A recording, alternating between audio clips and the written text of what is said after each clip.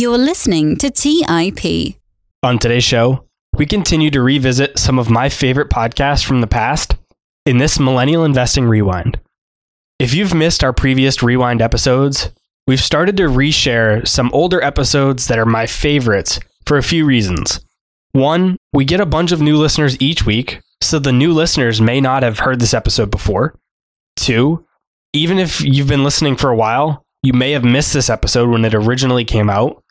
Or three, even if you've heard it before, it can be a great episode to learn from again. If you've already heard this episode or you're not interested in hearing it, feel free to just skip it. There's no harm in that, and you can pick up with our new episodes next week. All right, guys, that's all I had for you for this new intro. Everything going forward is going to be from the original show. Hope you guys enjoy it. On today's show, I discuss with Ryan Scribner how to build a successful online business, which started as a side hustle for him, but is now his full-time hustle. We also talk about affiliate marketing and where to begin if you're just starting from scratch. Ryan is a successful lifestyle entrepreneur and YouTuber focusing on stock investing, personal finance, and building streams of passive income. Ryan is quite active on social media, so be sure to listen to the end to get his social media contact info so you can connect with him after the show. You can also connect with me on Instagram with my username Robert@TIP, which is spelled out as Robert, ATTIP. I post on Instagram nearly every single day, so if you're looking for more content or you just want to reach out, be sure to follow me on Instagram. Now, without further delay, let's jump into today's episode with Ryan Scribner. You're listening to Millennial Investing by the Investors Podcast Network, where your host, Robert Leonard, interviews successful entrepreneurs, business leaders, and investors to help educate and inspire the millennial generation.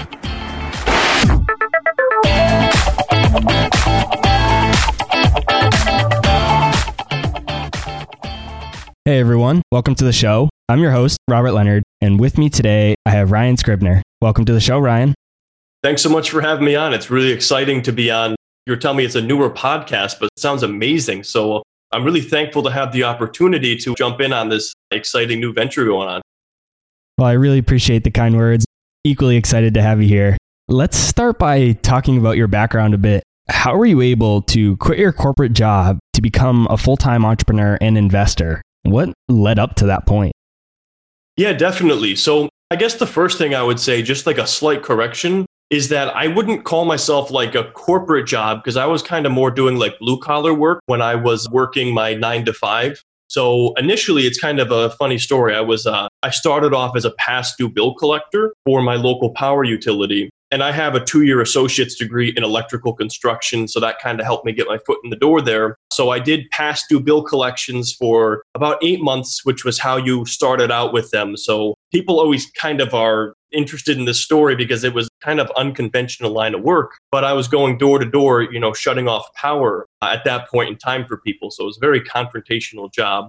Eventually, I got a full permanent position within that company where I worked in the planning department. But it's funny because a lot of people, especially these days that are like looking to start something, whether it be a channel or a podcast or an app, everyone seems to have the goal of, I want to make money with this thing. And as funny as it is, because of how much I have made with this channel and then my brand Investing Simple, my goal initially was never to make money. So it's kind of funny because it was just something I was doing as kind of a hobby on the side. So when I was working as a planner for this utility company, I had a fair amount of downtime between jobs. So we would go out and do site visits for customers that were looking for service. And then in between that, you would do your planning work, but there was also a lot of time where you pretty much just had some dead time between your jobs. So I spent that time, researching, investing. I was listening to a lot of podcasts at the time, watching a lot of channels. And then one day I had a couple of these channels pop up on my radar in the investing niche.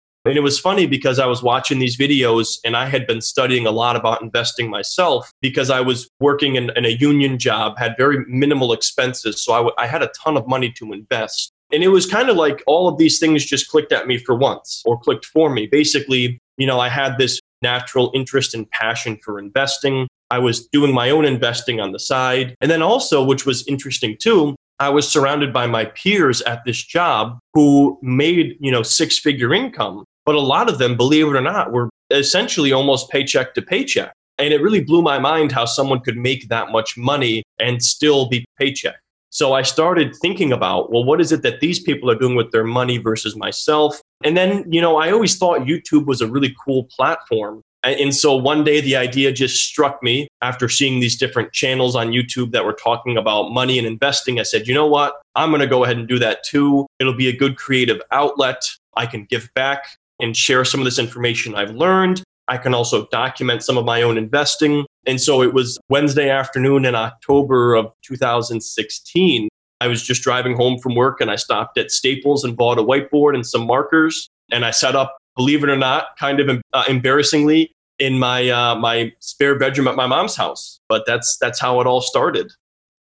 What's interesting about that story is a few things. Is one, I hear from a lot of really successful people that they don't start out with the goal of making profit. They start out just trying to help people bring the world value, and then the profits follow. So I think that's a really important concept to internalize and think about as we go through this interview, because a lot of people are getting into things nowadays. I think there's a lot of courses out there that promise 12 months you'll be a millionaire, things like that. But in reality, you need to go into things without expectation of necessarily just making a ton of money and really work on providing value. And then the profits will ultimately come, as they did for you and as they've done for many people. And so throughout your journey in your job, was there really just an aha moment for you that just made you realize that you weren't going to last in the 9-to-5 job and you just had to branch out on your own? Or did it kind of just evolve into what it is today as it just continued to grow and you realized that it was a real business? So I would say there wasn't any specific moment where I was like, man, I got to get out of here. This isn't for me. But like overall, and here's the thing too, I don't want to sit here and say like every 9-to-5 is bad. I'm not somebody who says everyone out there needs to quit their job, because obviously we need essential jobs out there in society. And some people are very passionate about the structure of a 9-to-5.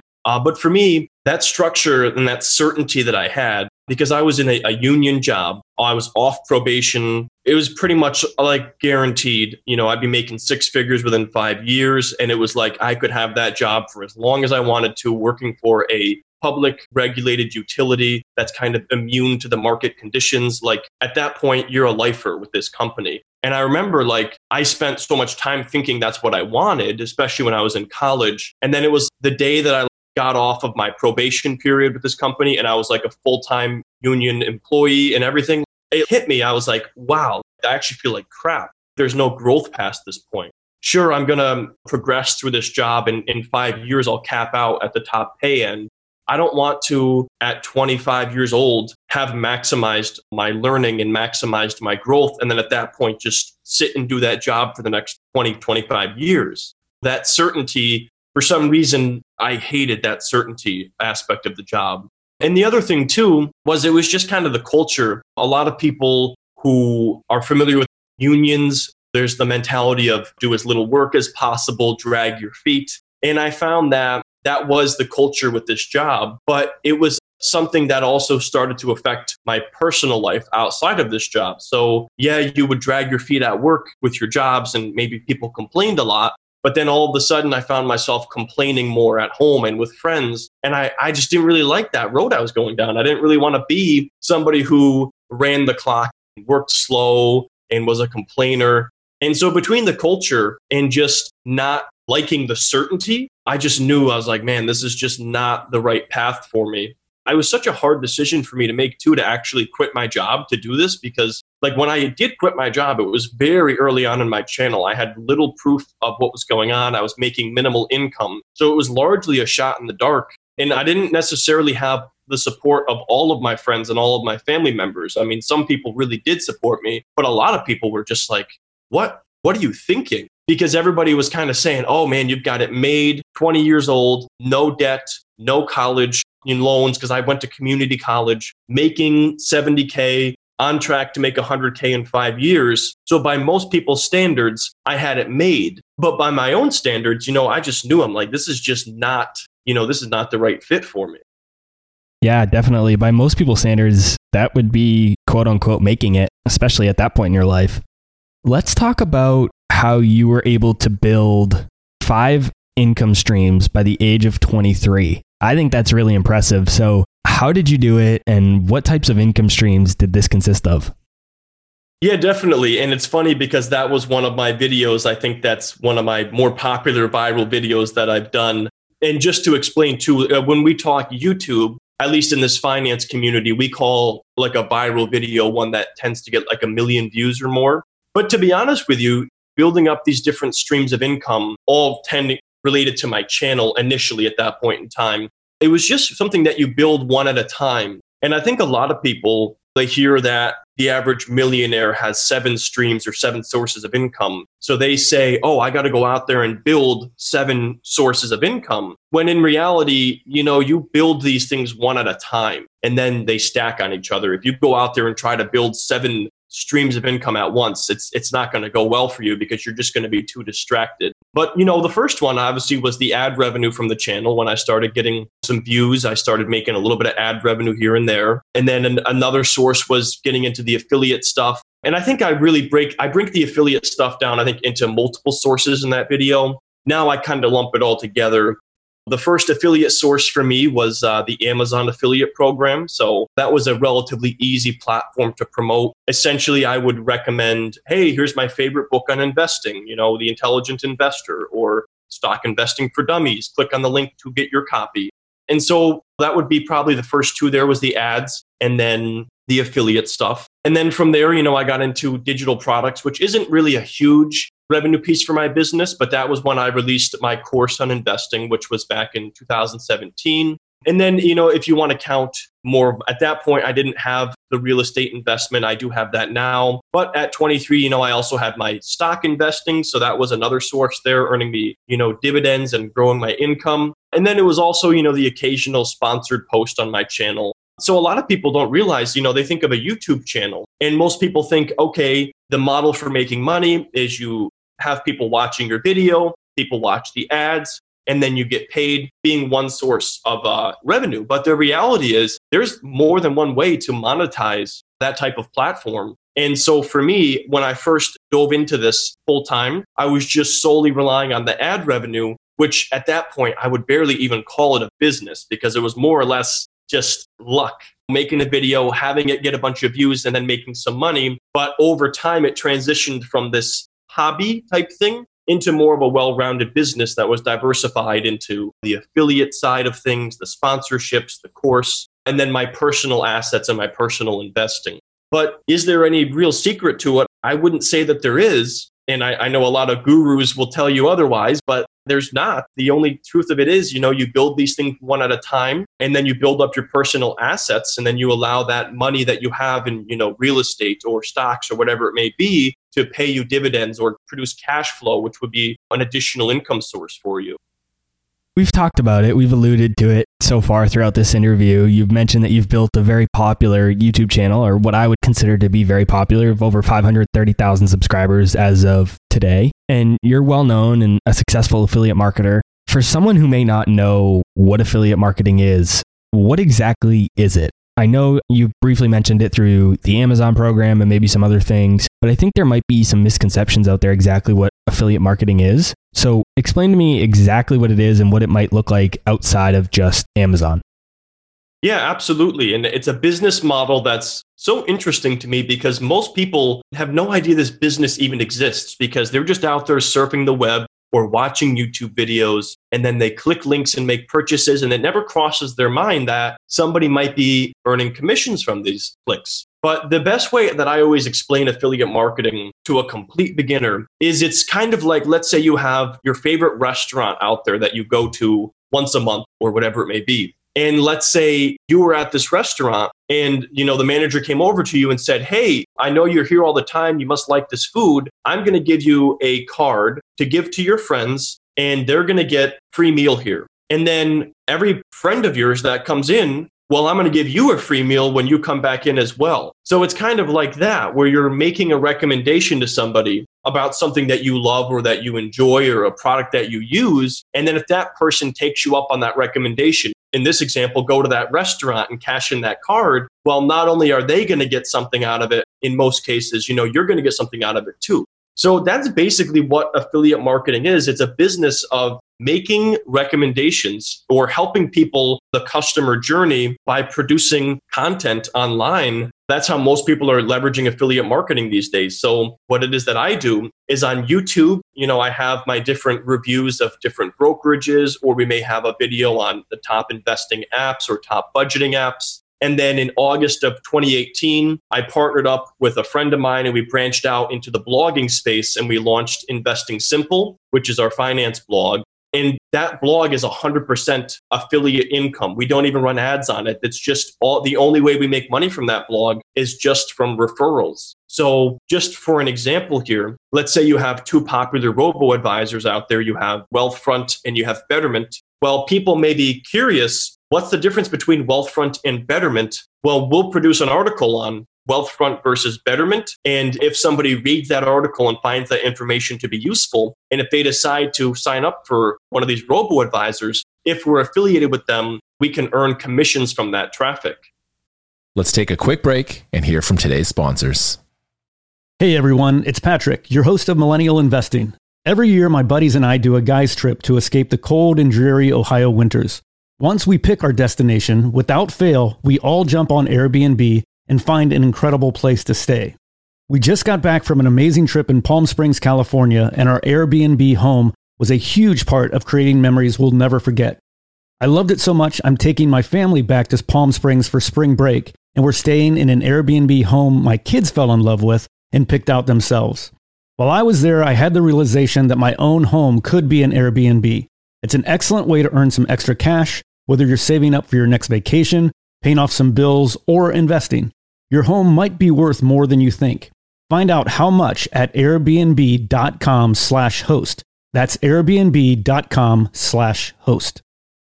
Hey guys, have you ever wondered if there's an AI tool like ChatGPT specifically built for the stock market? A tool that not only does the research and analysis for you, but also allows for dynamic discussions? Well, wonder no more. Meet Meka, your AI-powered stock research assistant, now enhanced with real-time stock data. Let Meka do the heavy lifting for you to significantly reduce your research time. And the best part, Meka is 100% free. Ask Meka questions like, explore the financial health of Apple through a summary of its balance sheet. Compare the financial statements of Apple and Tesla. What is the analyst price target for Microsoft? What is the social sentiment analysis of Amazon? And millions of other queries right at your fingertips. Visit Meka.com. That's MEYKA.com. Buy low, sell high. It's easy to say, hard to do. For example, high interest rates are crushing the real estate market right now. Demand is dropping and prices are falling, even for many of the best assets. It's no wonder the Fundrise flagship fund plans to go on a buying spree, expanding its billion-dollar real estate portfolio over the next few months. You can add the Fundrise flagship fund to your portfolio in just minutes and with as little as $10 by visiting fundrise.com/millennial investing.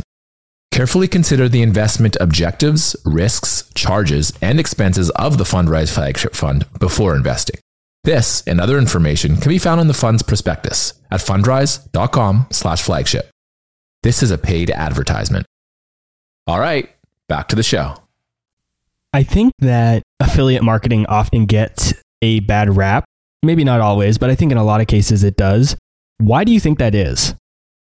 So I completely agree with you. And also as somebody who has a course out there on affiliate marketing, I also get labeled as kind of this snake oil salesman too. So the reason why it has a bad reputation, in my opinion, is because when people hear about affiliate marketing, there's two groups of people out there in terms of affiliate marketing, in my opinion. You have those who are ethical affiliate marketers, and then you have those who are unethical, because the reality of the situation is you are making recommendations or referrals to strangers. Now, my cardinal rule for affiliate marketing is I would not recommend a product or a service online that I wouldn't recommend to my neighbor. And the reason is because if I recommend something to my neighbor and it's crap, and I'm literally just recommending it to make money, well, it's going to be pretty awkward when I go check the mail because he's not going to be very happy with me. But a lot of people don't follow that same kind of moral compass because they'll recommend these products that are high commission, that aren't a good fit for that person, just to make money simply because it's anonymous in a way. And so I think you have a lot of people out there that are promoting It's primarily digital products on what's called an affiliate network, which is essentially a collection of many different products you can earn commissions on. Just throw a name out there. We have ClickBank.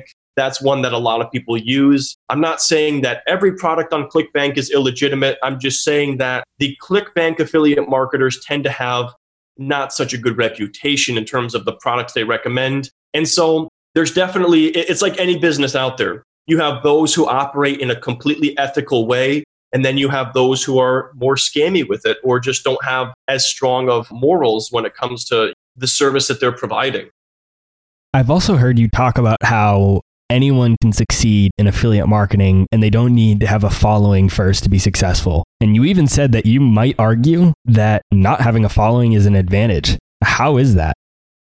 So it's funny because I've talked to a lot of people. I've mentored people within, I guess, my friends group too, about the business of affiliate marketing. And what I tend to run into is like, let's say if I were to take a YouTuber with 100,000 subscribers who had done no affiliate marketing. And then if I was trying to teach them this business, well, the issue that I run into is that they've already become pretty used to and comfortable with the way that they're making money, which is probably running ads on their channel, maybe sponsorships here and there. So they already have the wrong mindset around this business because they're literally just chasing views to get views on the ads to then earn ad revenue. So then when you're trying to explain this business model, that's not really at all related to creating viral content. Instead, it's about SEO, long tail keywords, keyword research, comparison content. I would honestly rather start with somebody from the ground up who doesn't have a following on YouTube or a following somewhere else because they become so accustomed to that way of making money, it almost becomes a mental block for them where they don't really understand affiliate marketing or they don't see the potential with it. And also, I just think it's easier with an audience to have them used to whatever you're doing from the beginning. So for example, if you had 100,000 followers on a given platform and you never once promoted a single product, you just did value, and you were just providing a ton of value. And then out of nowhere, you start saying, hey, here's this link to go buy this book on Amazon, or here's this link to sign up for this brokerage. People aren't going to like that because they're not used to it. So it's definitely better to right out of the gate, have people understanding what they're going to expect from you. And if they realize, okay, this is going to be a mixture of, valuable content, and they're also going to segue that into products that fit our needs, people are just used to that and they know what to expect. So that's like the two main reasons why I say that you really don't need a following. And in many cases, it's actually easier if you don't have one because you don't really have that pre-existing programming of how it is that you're making money. And then you can just have your audience used to the affiliate promotions trickled in throughout your content. How do you balance that line? Because you don't want to be pushing affiliate content too frequently. But like you said, if you want to keep them so they're familiar with it or you want to make any meaningful revenue, you do have to put it out there from time to time. So how do you balance that line of being too much or not enough?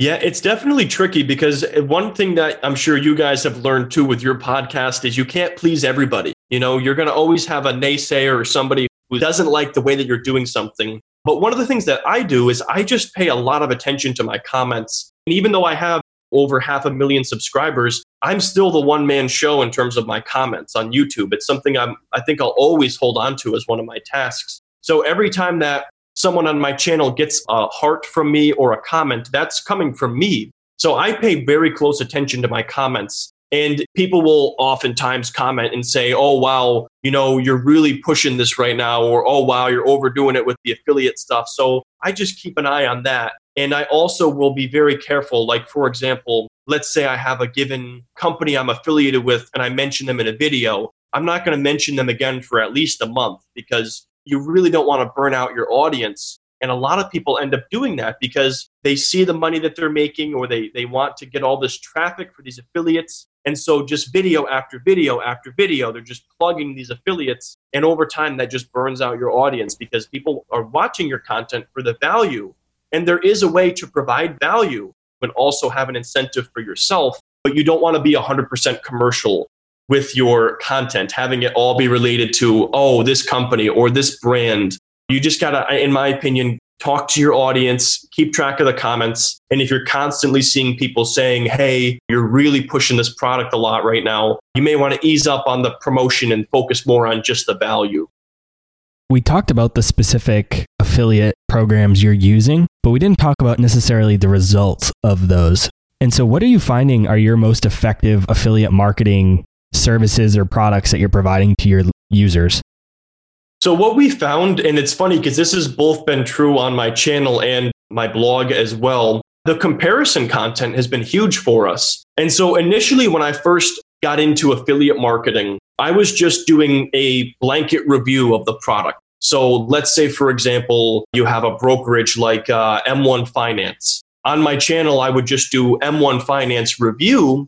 And that initially got me a fair amount of traffic. It got me some conversions and I was making some money. So then I branched out and I said, okay, well, let me do this with other brokerages that I personally like and enjoy the service of and think is a good option. So I kind of went with these different brokerages and some crowdfunded real estate platforms. But after I kind of went wide with it, working with a bunch of different companies, really, it was late 2019. I started saying, okay, how can I not go wider, but deeper with each one of these affiliates? And so I started looking at what other people were doing, coming up with ideas on my own. And one of the most effective things has been that comparison content. So rather than just doing M1 Finance review, we'll also do versus comparisons. So M1 Finance versus Robinhood, M1 Finance versus Acorns, for example, just to name two off my head. So not only are we just doing this dedicated review, which would be your short tail keyword, well, we started going after more long tail keywords.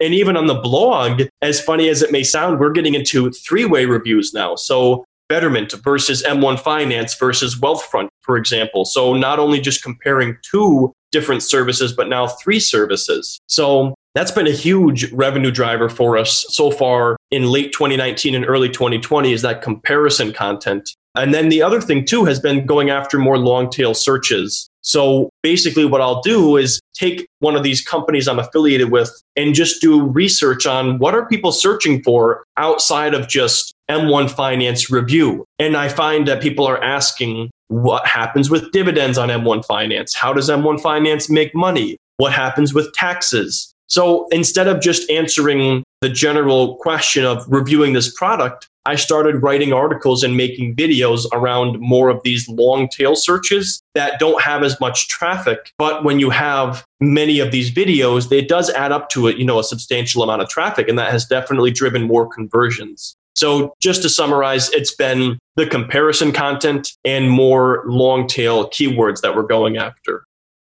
And so which of your platforms do you think converts best for you? Is it your YouTube? Is it your blog, your website, maybe even social media? What is converting best for you? So right now, it is definitely the YouTube channel. But it's funny because if you ask me this question a year from now, I bet you will have a different answer because of how rapidly the blog is scaling up. Because we're at about a year and a half in right now. And anything that you build online is going to take a long time for it to start seeing results. But we've put in a lot of work on this blog, and we're starting to reap some of the fruits of our labor, seeing some very strong numbers. But for now, yeah, I would say if I were to break it down as a pie, we're probably doing 85% of my affiliate revenue is coming from YouTube right now. I'd say 15% is coming from the blog. I don't think any is coming from social media. Occasionally, for example, Fundrise is one of the platforms I'm affiliated with. I'm also an investor of this platform. And so I get dividends from them on a quarterly basis and I reinvest them. So when I earn my dividends, I'll pop on my Instagram, do an Instagram story and say, hey, I just earned $82 of passive income. Swipe up if you want to learn more. And I've done the tracking on it before because I can do tracking based on specific links and see, okay, how many conversions came from this social media post? And it's usually none, maybe one or two here and there. So yeah, it's definitely 100%, I would say, is from the blog and the channel, with 85% right now being from the channel. But I'm willing to bet in a year from now, it's going to be more skewed towards the blog. How about maybe paying for advertisements through platforms like Facebook and Google to generate affiliate income? Is that a strategy that could work? It is a strategy that could work. FinCon earlier this year, I was there and I was talking to some affiliate marketers and I was talking to some people who use that as their strategy and they were making money with it. But just to be completely honest, I have never once done it. And I guess for me, the way I think about it is if it's not broken, don't fix it. So I'm able to leverage my platforms and I have ranking authority on YouTube and I have ranking authority with this blog. So not everybody, and I also have these existing affiliate relationships too, which helps a lot. So if you were brand new to this, you're not going to be able to make M1 Finance review as a video and have it be anywhere near the top of the results because you don't have any proof on YouTube and you don't have any ranking authority. So for me, because I already have that authority, having done 3 years of videos or more, and we've written over 100 articles on the blog, because we have that authority, we can do a comparison piece of content and have it rank high enough that we're able to make some money from it.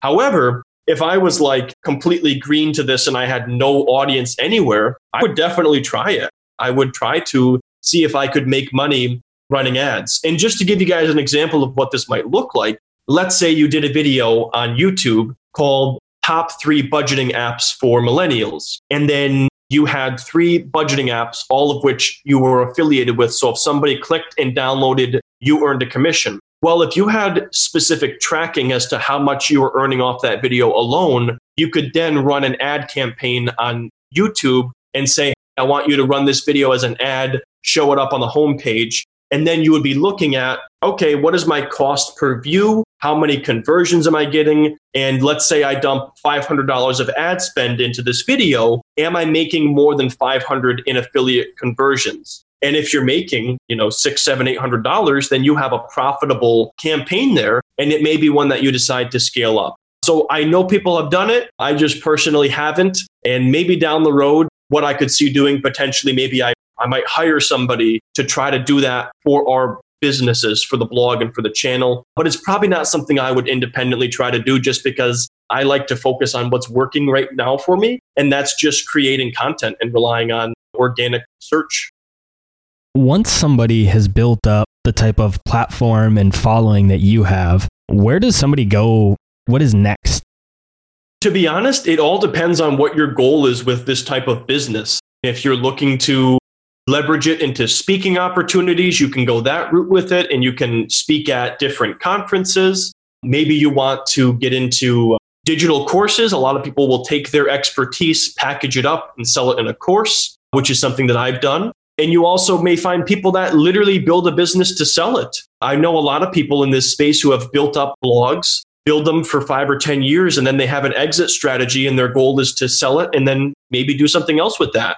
So it really comes down to what aspect of this business that you enjoy the most. And for me, I just love doing the business. It's not really like I have an exit strategy. The blog, we do have an exit strategy many, many years down the road. We do want to sell that.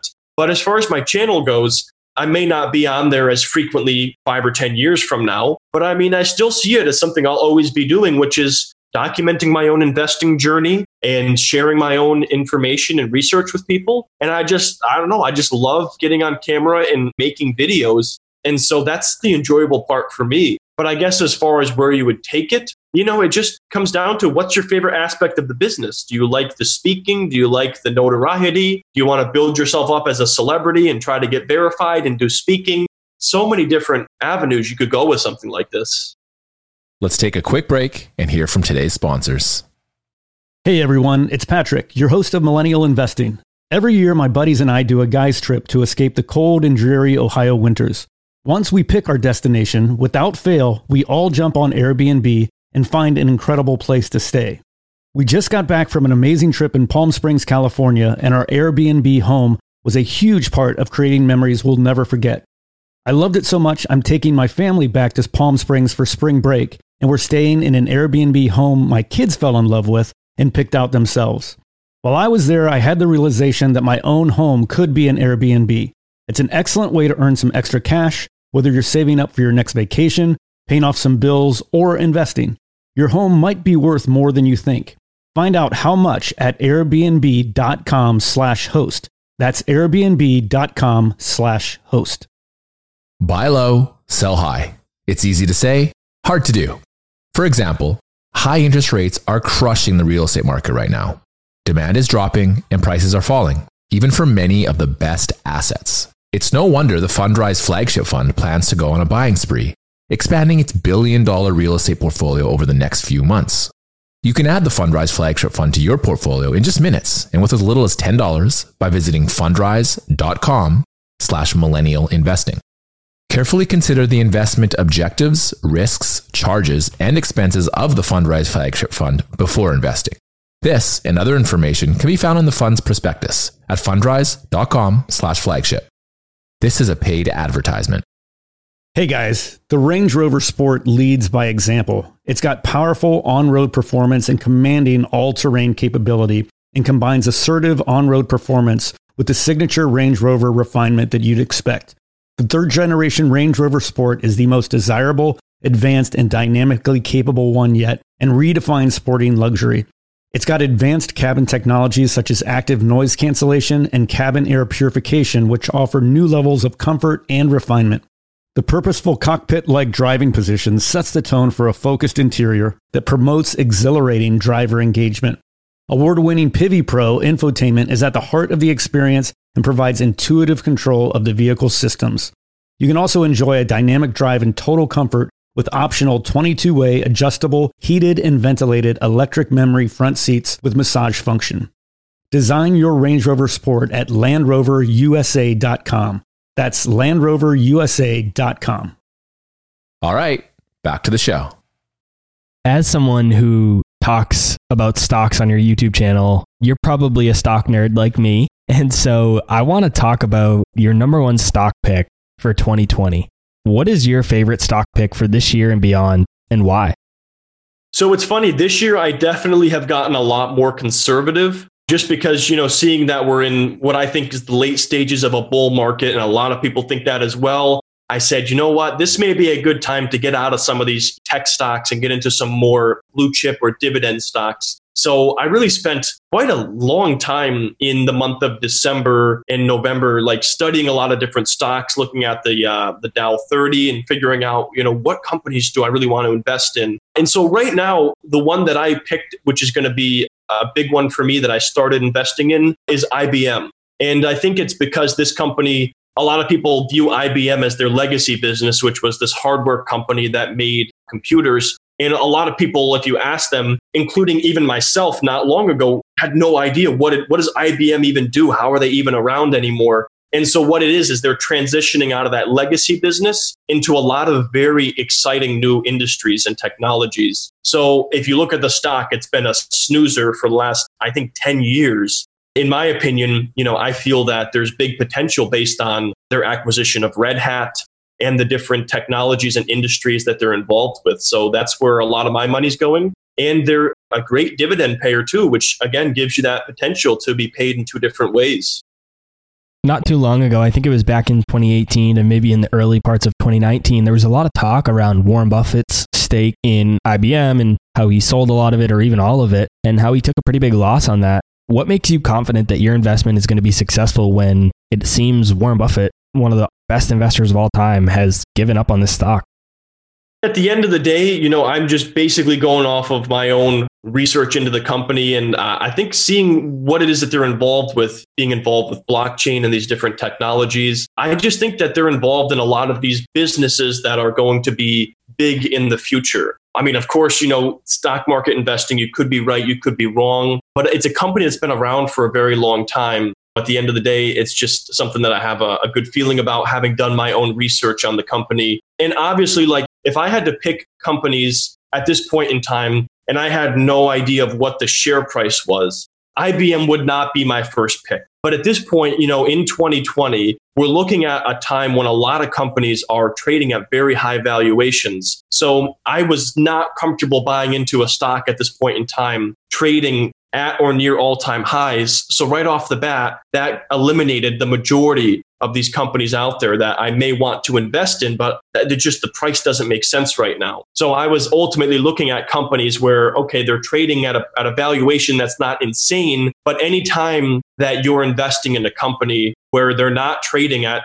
all-time highs when the market's at an all-time high, well, there's something going on within that company where, investors are weary of it. So, I'm trying to capitalize on some of that pessimism and maybe right with it. I may be wrong, but that's the beauty of investing.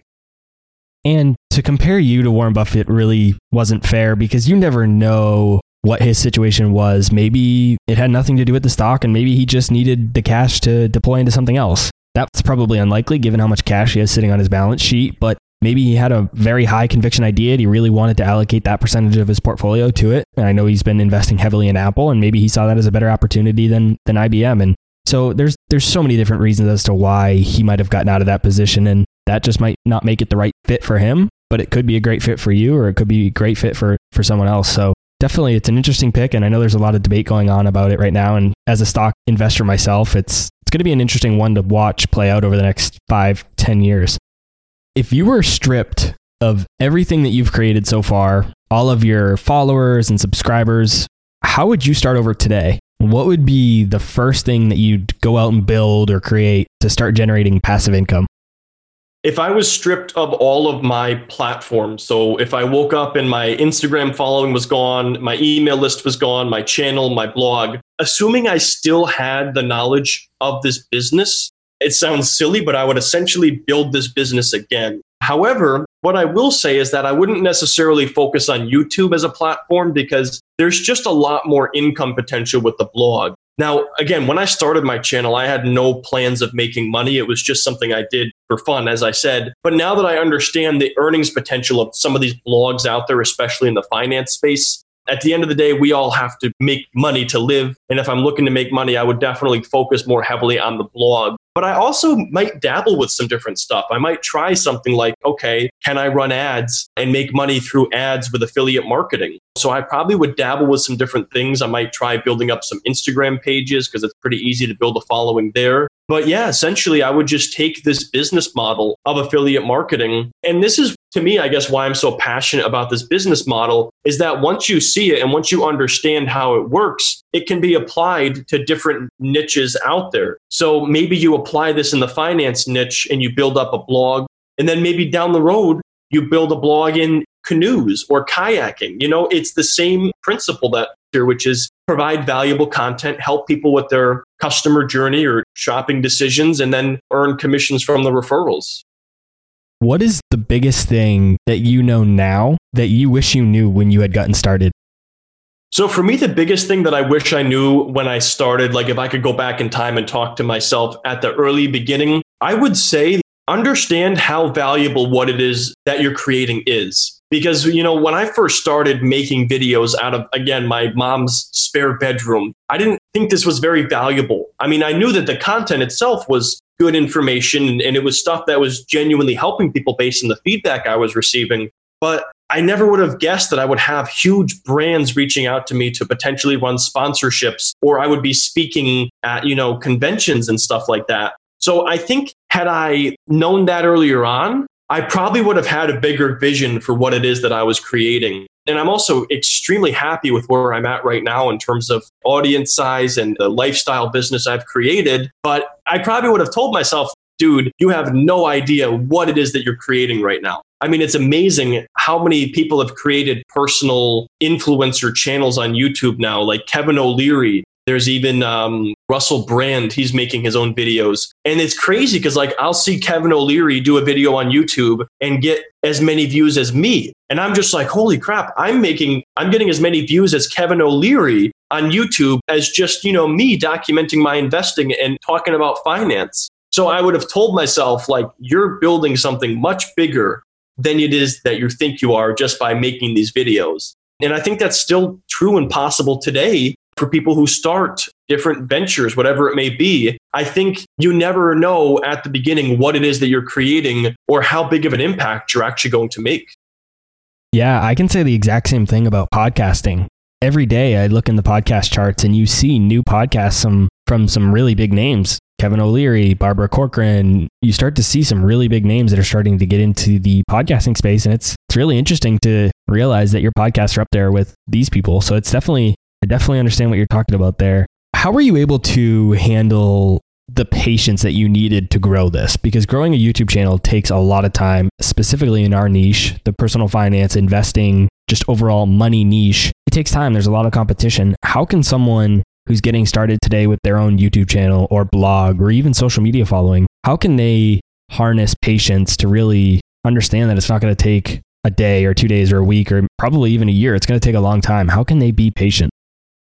So for me, that's always been one of my strong suits. I've been a pretty patient person. I do know exactly what you mean because I've talked to people who are early on in the process. Just to give you guys some numbers, the first 7 weeks of doing YouTube, I was doing it 30 hours a week. I was like a madman. I was immediately when I got home from work, cranking out videos, editing videos, and all weekend doing so much effort into this channel. And in 7 weeks, I got 100 subscribers. So I was averaging 2 a day. I was messaging all of my friends and family. I was following strangers on Twitter, DMing them saying, hey, can you check out my channel? So I was doing a ton of promotion on my own to get 100 subscribers. And in the first, 2 months of my channel, I think I made $4 in ad revenue. And now you have to be a little bit bigger to even make the ad revenue, which shouldn't matter anyway. But, you have to think about that. I probably had 200 hours of work to make $4 with no concept of the fact that I would ever make money with this thing. I just liked it. I thought it was fun. It was a good hobby for me. And so the thing that I always tell people in terms of an audience when they're starting out and trying to stay motivated, we all tend to think about statistics. We think about, 10,000 visitors on a blog, or my video got 500 views. Well, if you had that many people in a room, that would be a lot of people. You may think about, oh man, this video sucks. It only got 500 views. Well, if you had 500 people standing in your front yard, you'd be like, holy crap, that is a lot of people. So I think a lot of us, myself included, I got to check myself on this a lot too. We detach from the fact that every view, every hit on our website, every like is a person. So when you have 100 people, that would fill most rooms. And then when you're talking 1,000 or 10,000, that could fill a stadium. You just have to think about every single view as a person. And so maybe you're not thrilled with getting 100 views a month on your blog or 100 views a month on your channel, but you're impacting 100 people's lives. And that's substantial. And it's only going to grow from there. I absolutely love that because that's exactly how I think about it. And in today's day and age, I think it's tough because you'll log on to social media, you'll see somebody else with hundreds of thousands, maybe even 1 million followers or more. And you start to think, well, I'm insignificant, right? But then when you think about it the way you just mentioned, it's so true. If you think about stepping on stage in front of an auditorium or just giving a presentation or a keynote in front of the number of people that you have listening to your podcast or YouTube channel or even reading your blog posts, it's a really different way to think about it. It's hard to even put into words because it's so powerful. And when you start to think of it that way, you really are impacting a lot of people, even if the number seems small. Well, Ryan, thanks so much for your time. I really appreciate it. I think you provided a lot of value for the audience, specifically those people who are interested in starting a side hustle or starting to generate some sort of passive income. I think that's really popular these days, especially amongst millennials. And when we talk millennial investing, it's so much more than just stock investing. While that is a big component of it, there's also so many other things you can invest in. And a lot of those things include side hustles and starting your own little operational businesses. So I really enjoyed our conversation today. I think it's going to provide a lot of insight to the listeners and really help jumpstart them on their journey. For those who want to learn more about you, all the things you've built and connect with you, where can people go?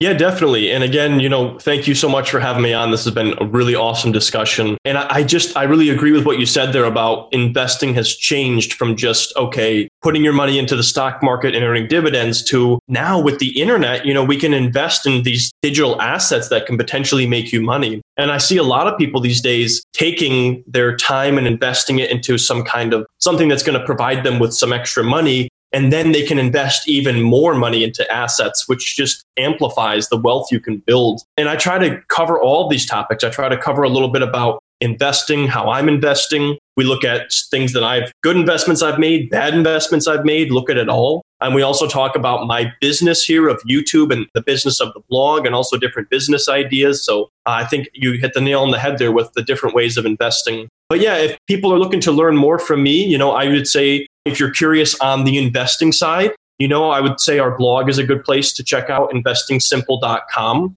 And then if you're looking for more about me personally, maybe you want to watch some of my videos, my income breakdowns or anything like that. That's just going to be Ryan Scribner on YouTube. And of course, if you guys have any questions for me after the podcast, I can't guarantee I can answer all of them, but I always do my best. And if you just shoot me a DM on Instagram and say, hey, I'm coming over from, Robert's podcast, Millennial Investing, I take it more seriously because then I know you listened to the very end of this, you heard that call to action, and I'm going to value your time there as much as you value mine. So if you have a question after the podcast, shoot me a DM on Instagram. It's Ryan Scribner Official. I'm sure there's going to be links as well, but I'll do my best to answer those questions for you guys.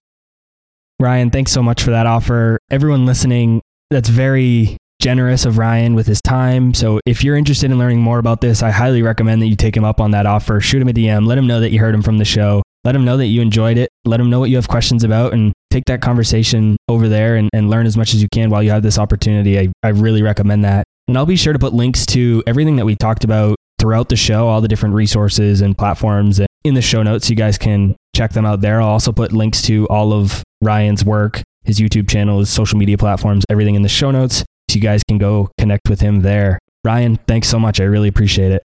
Thanks for having me. All right, guys. That's all I had for this week's episode of Millennial Investing. I'll see you again next week. Thank you for listening to TIP. To access our show notes, courses, or forums, go to theinvestorspodcast.com. This show is for entertainment purposes only. Before making any decisions, consult a professional. This show is copyrighted by the Investors Podcast Network. Written permissions must be granted before syndication or rebroadcasting.